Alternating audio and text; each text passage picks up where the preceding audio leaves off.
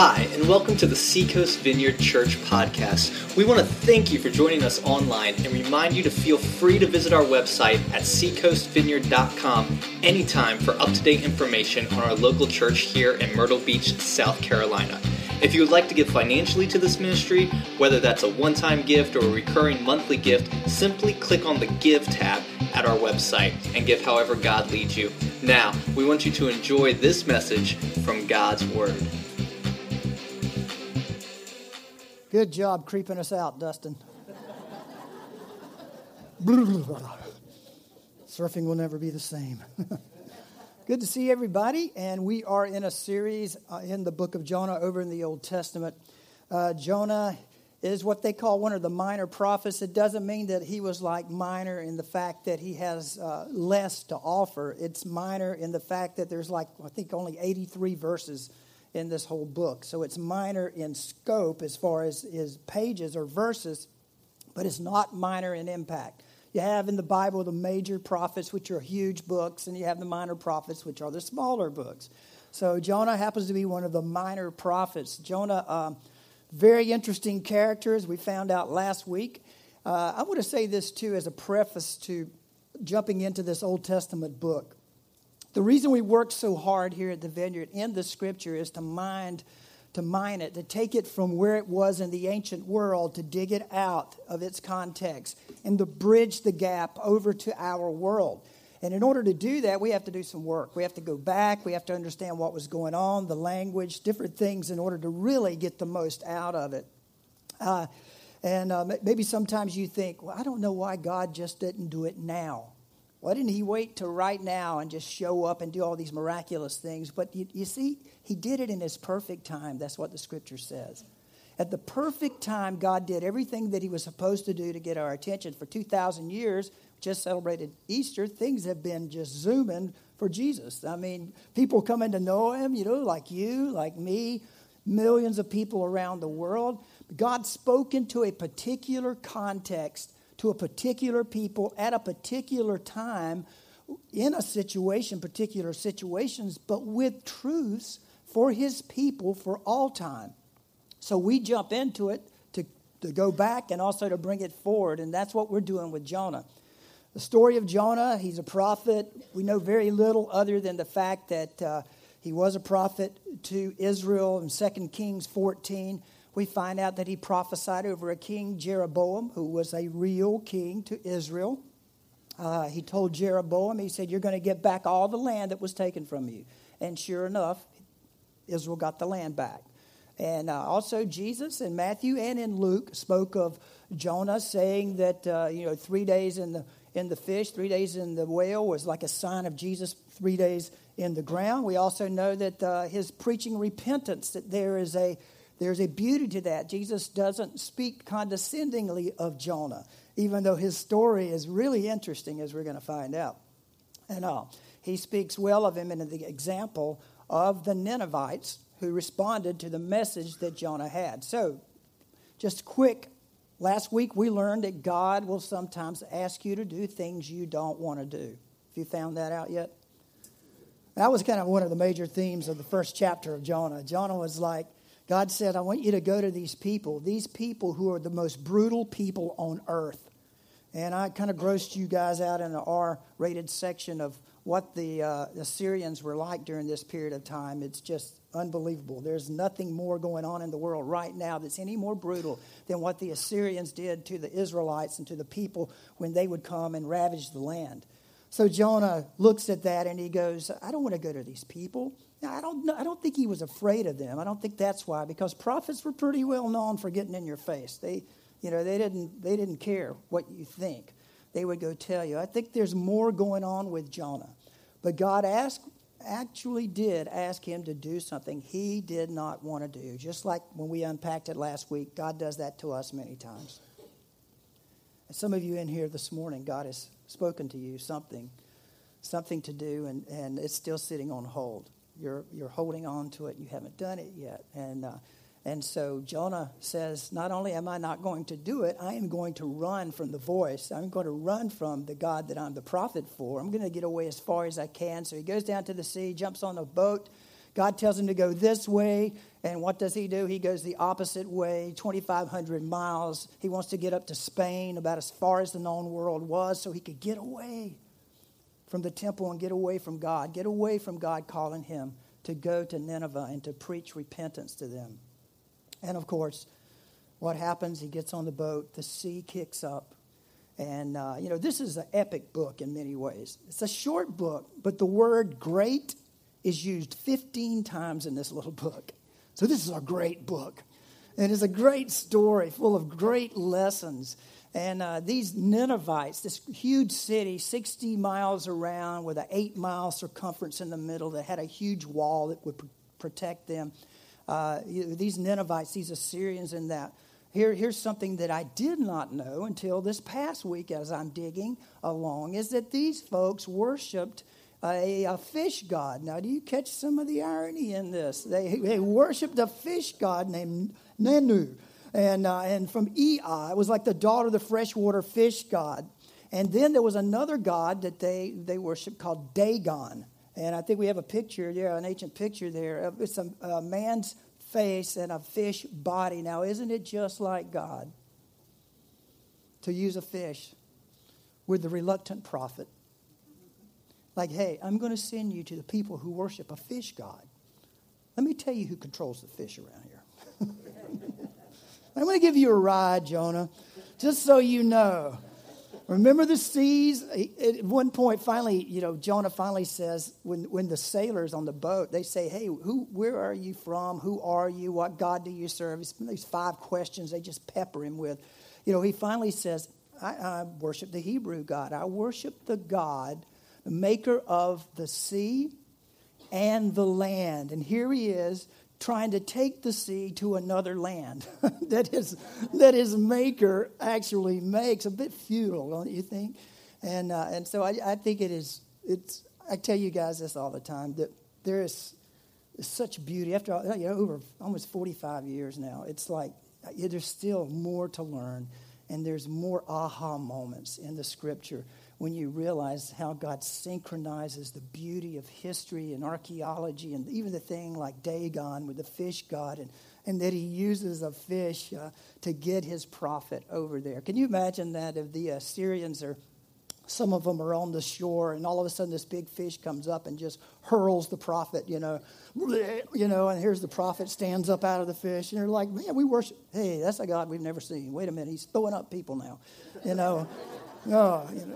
I mean, God is trying to let Jonah know as well.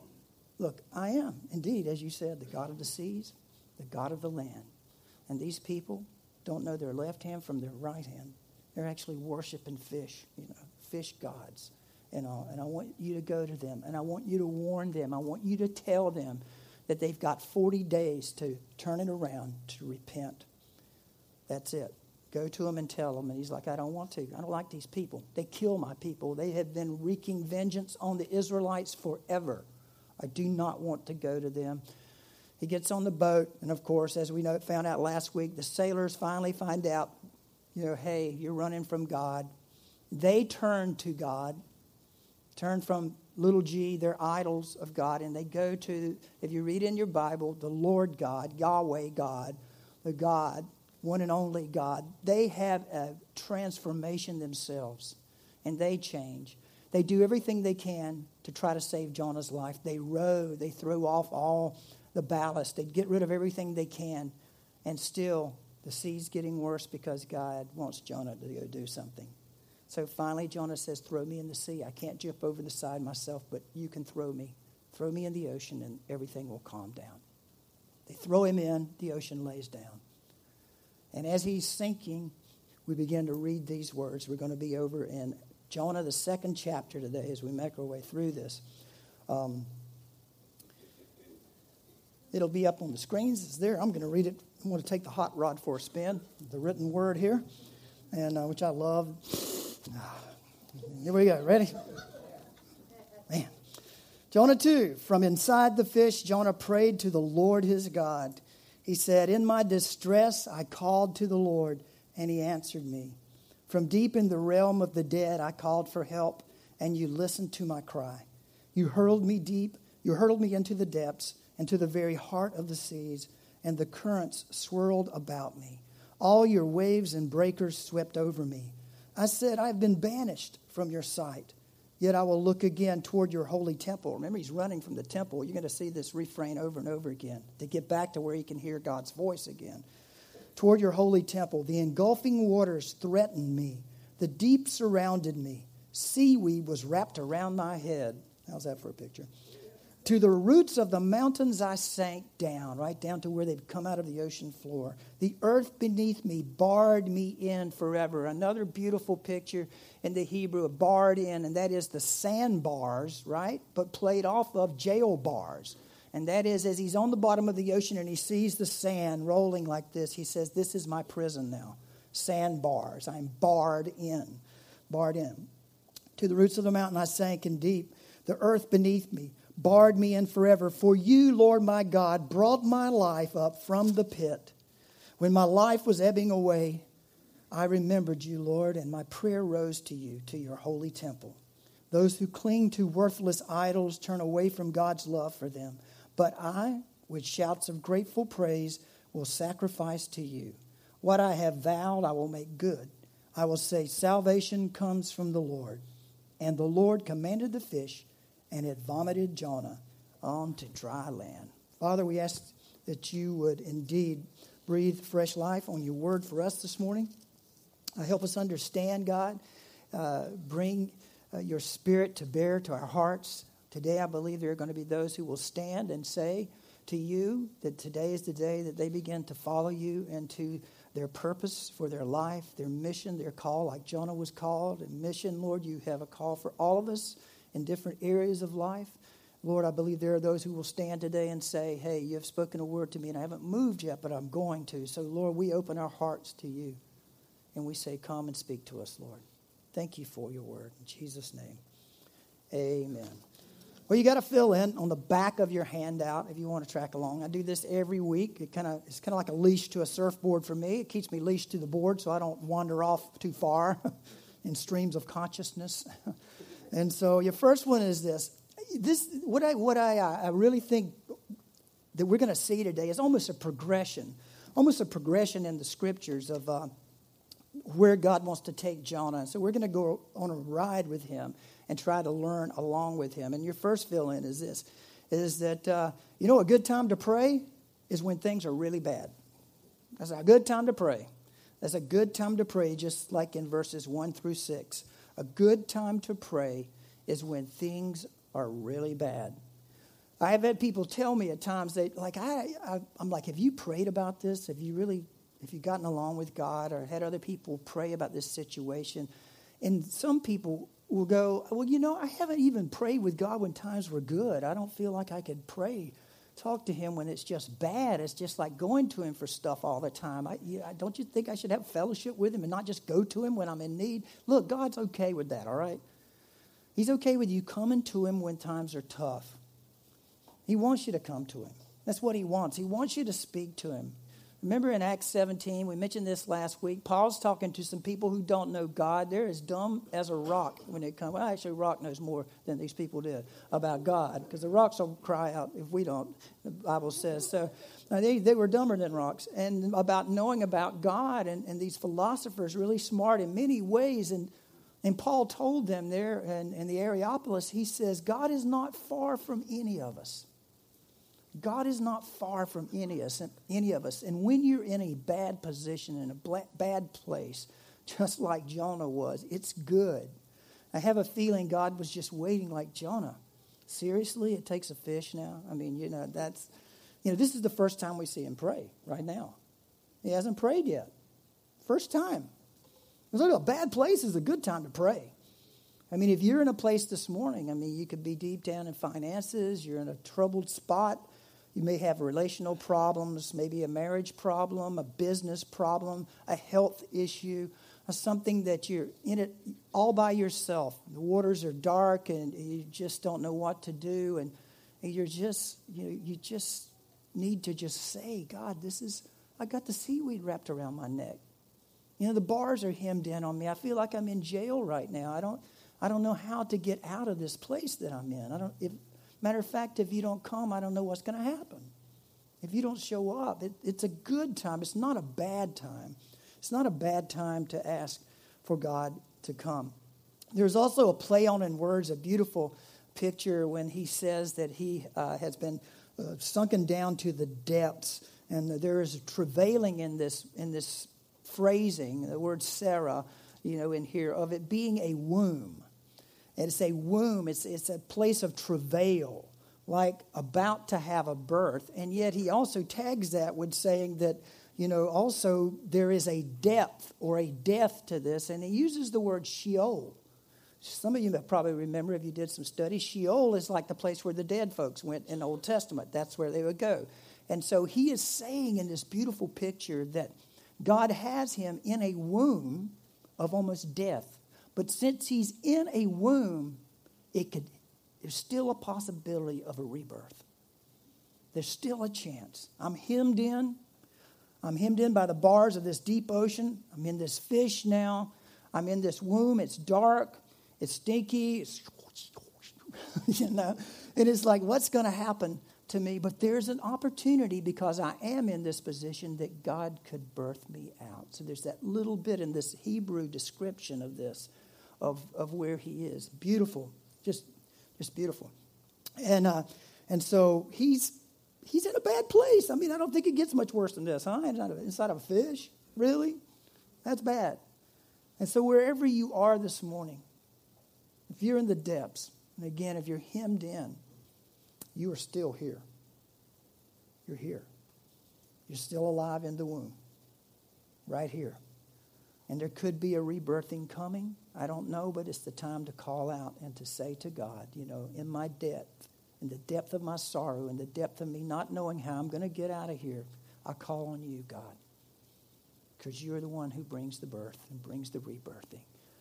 So it's a beautiful time, really, for you to call out to God this morning. Here among friends, it's okay. It's all right. There are prayer teams after church today that will be available too, and we're going to pray before we're out of here in just a bit and pray for one another as well.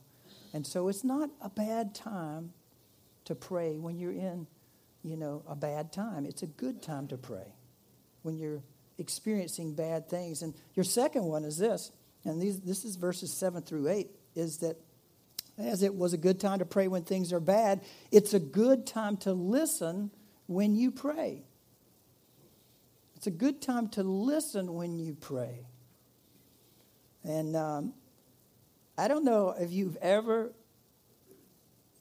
listened to yourself pray before. Some of you listen the wrong way. Some of you listen and go, man, I'm a terrible prayer.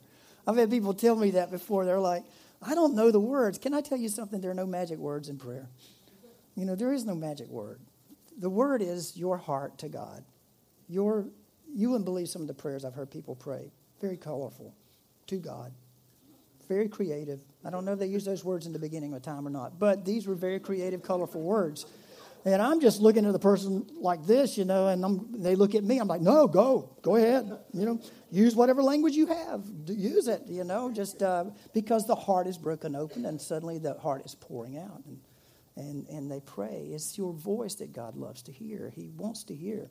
But I think also in Jonah's situation, and there's so much of Jonah in us that we can learn some things as well in these moments. Because if you look through Jonah, the way he's praying, 10 times in 8 verses, he uses the word I.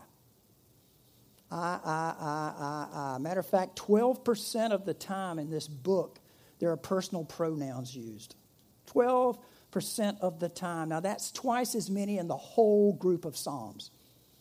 I mean, there's twice as many on a percentage level in this one book. Jonah was kind of focused in on who? That's right. He was really, now he wasn't a mess, no doubt about it. But what was God trying to get him to do? Trying to get him to fulfill the call, the mission that he was on, right? He's still missing that. Now it's me. I'm hung up. What? What's going on? Told the first service, I left it over here, my journal, I said I journal, and I don't journal every day. I might not even journal every month, but when I feel like God is saying things or I'm going through something, I'll start writing it down. If I hear one of you guys say something that I feel like could be God speaking to me, I write it down and I hold on to it and I read it And whoever I hear, wherever I hear, I heard a jazz musician yesterday say something that just was like, with the economy of words, it said more to me than some people write in paragraphs. And I had to write it down in my journal because I said, that's the way I feel, just what he said right there in just like 5 words. And so I write these things down and I write my prayers down. And when I've gone through tough times, I have journaled a lot through some tough times, which at one time lasted for a few years. And so I'm trying to dig out. I'm trying to dig out of this place in my life. And so I finally, brilliant me, finally decide, let me get all my journals for the last few years out. So I grabbed them all out of the box. I sat them down and I started reading through them. And I said, you know what? You know who the topic of these journals are? Me. And it was like me, oh, me. How am I going to get out of this? You suck. All the time I'm talking about me. You can't do this. You can't get that done. You can't. It's over and over and over. And I thought, no wonder I'm on this cycle of just like saying this stuff to me, about me. And so I took them and I got rid of them, years of them. And I started another track. Because that stuff messes with your head. You keep reading stuff that you write about yourself over and over and over again that is not from God and not good, it will rewire your brain. But just the opposite's the truth too. You start listening to what God says and you start doing what he says and you start reading it and you start putting the scripture in first person for you and you start saying that and man, all of a sudden there are chemicals firing, there are things going on and things change for you. And I think Jonah's trying to get there, but he's not listening to himself pray.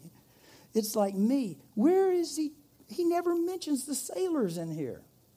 The sailors, you know what they did? They came to God in the midst of all of this. These sailors threw away cargo that they were responsible for to get over to Tarshish, to Spain. They took it and dumped it overboard for him to try to save his life. They rowed towards shore for how long we don't know, but long enough that they almost sank before they threw. They did everything they could to try to save his life without throwing him overboard. But does he mention them? No, me. He never even mentions them one single time. And so when you're in a bad place, pray, man, pour it out to God. But at some moment and at some time, start listening.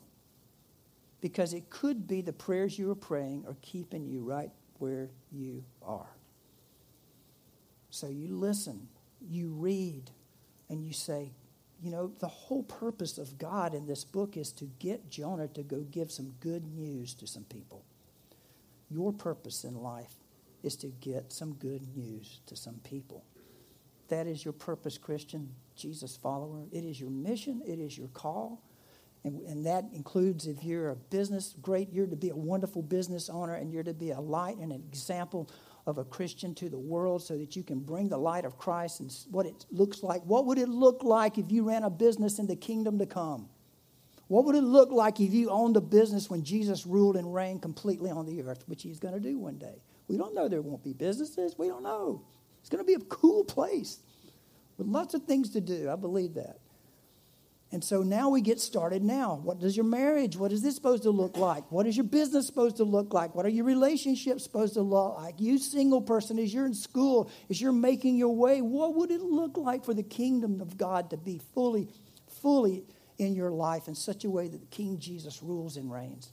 That is your call and your pleasure to be able to live like that. That is what God is after. That's what he's after in Jonah.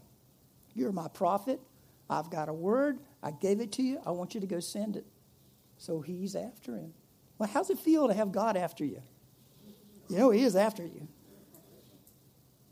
He's after you. Yes, he is. He's a loving God, He loves you, but he is very much after you. He sent his son to die for you. How is that for wanting you and caring about you? And so Jonah is not listening. He's not taking an inventory, and it's a good thing to do that and to take a look. He even mentions, notice around verse 8, he says, he mentions this, those who will cling to worthless idols forfeit the grace. Listen to this phrasing. Forfeit the grace that could be theirs. Who's he talking about? Those who cling to idols forfeit the grace that could be theirs. You know what I think? And I read 2 or 3 commentaries on that. I think he's talking about the Ninevites, the Assyrians. It's a way of looking to God and going, okay, I'm going to go, but these people are idol worshipers. And you know what? They should forfeit the grace of God. I think he's still trying to get God to kind of come around and go, you really need to smite them. You don't need to give them a chance, God. Because that is a big question. That is how do we treat and how does God treat the wicked when they repent? What does God do with the evil, wicked people of this world if they indeed do turn to him? What does God do with them? And that Jonah doesn't like what he's hearing. He knows where this may be going. And so I think if he had listened to himself, if he had just stopped and listened to how he was praying, and I think we can do the same thing. I know it was a life-changing moment for me when I finally saw how my prayers were so centered around me.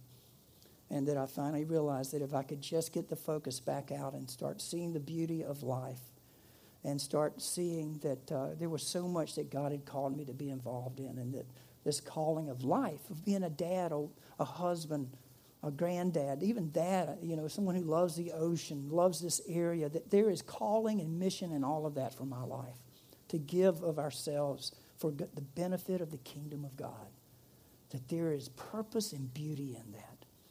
And so, you know what? A bad time is a good time to pray. A good time to listen is when we pray. And your third one is this: a good time to obey is when we finished praying. A good time to obey is when we finished praying. This is really interesting in this story. How long did it take the sailors to obey? How long did it take the fish to obey? How long did it take Jonah to obey? I mean, the sailors, once they saw who the God was that Jonah was serving, they repented and went from their idol God straight to Yahweh, to Lord God.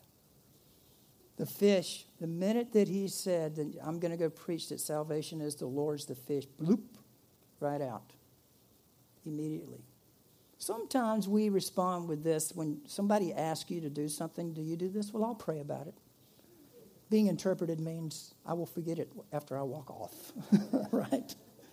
I mean, that's what a lot of us do. That's why around here we try to encourage each other that if you hear something that needs to be prayed about, you do it then, right at that moment.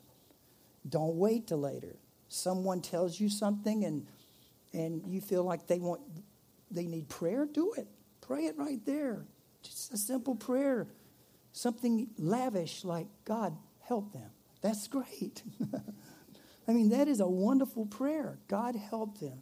Jesus, would you show how much you love them? Would you touch them? Just something like that. And many times when somebody invites us into something that God is doing and we know he's invited us in, we don't want to do it. And so we'll go, I'll pray about it. And we never pray about it. We just don't want to do it. And so there is a time when you quit praying and you start doing. Does that sound blasphemous? Because it's not. Okay, because you don't get anything done if you don't. There is a time, like the Jesuits used to say, you live with one foot raised, ready to go. You're praying on one foot. Okay, God, tell me, because I'm ready. I mean, that's a great way to live. Okay, Lord, I'm shaking now. How many can stand like this for so long? Let's see. Living with one foot raised, ready to go. There's time to pray. There's a time to do. There is a time to finally say, okay, I get it. I get it, Lord. I get it. How long will it take the Assyrians? We're going to find out. How long is it going to take the Assyrians? Are they going to, have any of you read the end of this story yet? Don't tell anybody what the end of it is, okay? I told you it's a short book now, but hey, if you don't want to read it, hold on. It's coming. We got 2 more weeks in this. Next week's the 3rd chapter. And all, but how long is it going to take the Assyrians, or will they respond to this? But Jonah, he drags his feet right up to the last minute. Let's don't do that. This morning, right now, I know that in your hearts, there are many in this room right now, God has called you to do something. He has spoken to you. And you've been asked to participate in something that is God, something that you know is wonderful and would benefit the kingdom. and you've just been holding back. You've been holding back. And I'm going to ask you in just a minute to stand and to say, that's me. God, that's me. But I'm standing now to say I'm not going to hold back anymore. I am going to take a step toward that. And I'm going to ask some of you in just a moment to stand, because your step of faith is that first step of faith in responding to that call like those sailors did. When they finally realized it was the Lord God of the sea and of the land and of the fish. I mean, God is putting his power on display in this prophet's life, that he owns it all, every bit of it, and he makes it work together for the good of his purposes. And he does that in us too. So let's pray. We hope you enjoyed this week's podcast from Seacoast Vineyard Church in Myrtle Beach, South Carolina. We look forward to you joining us next time on iTunes or at our website, www.seacoastvineyard.com.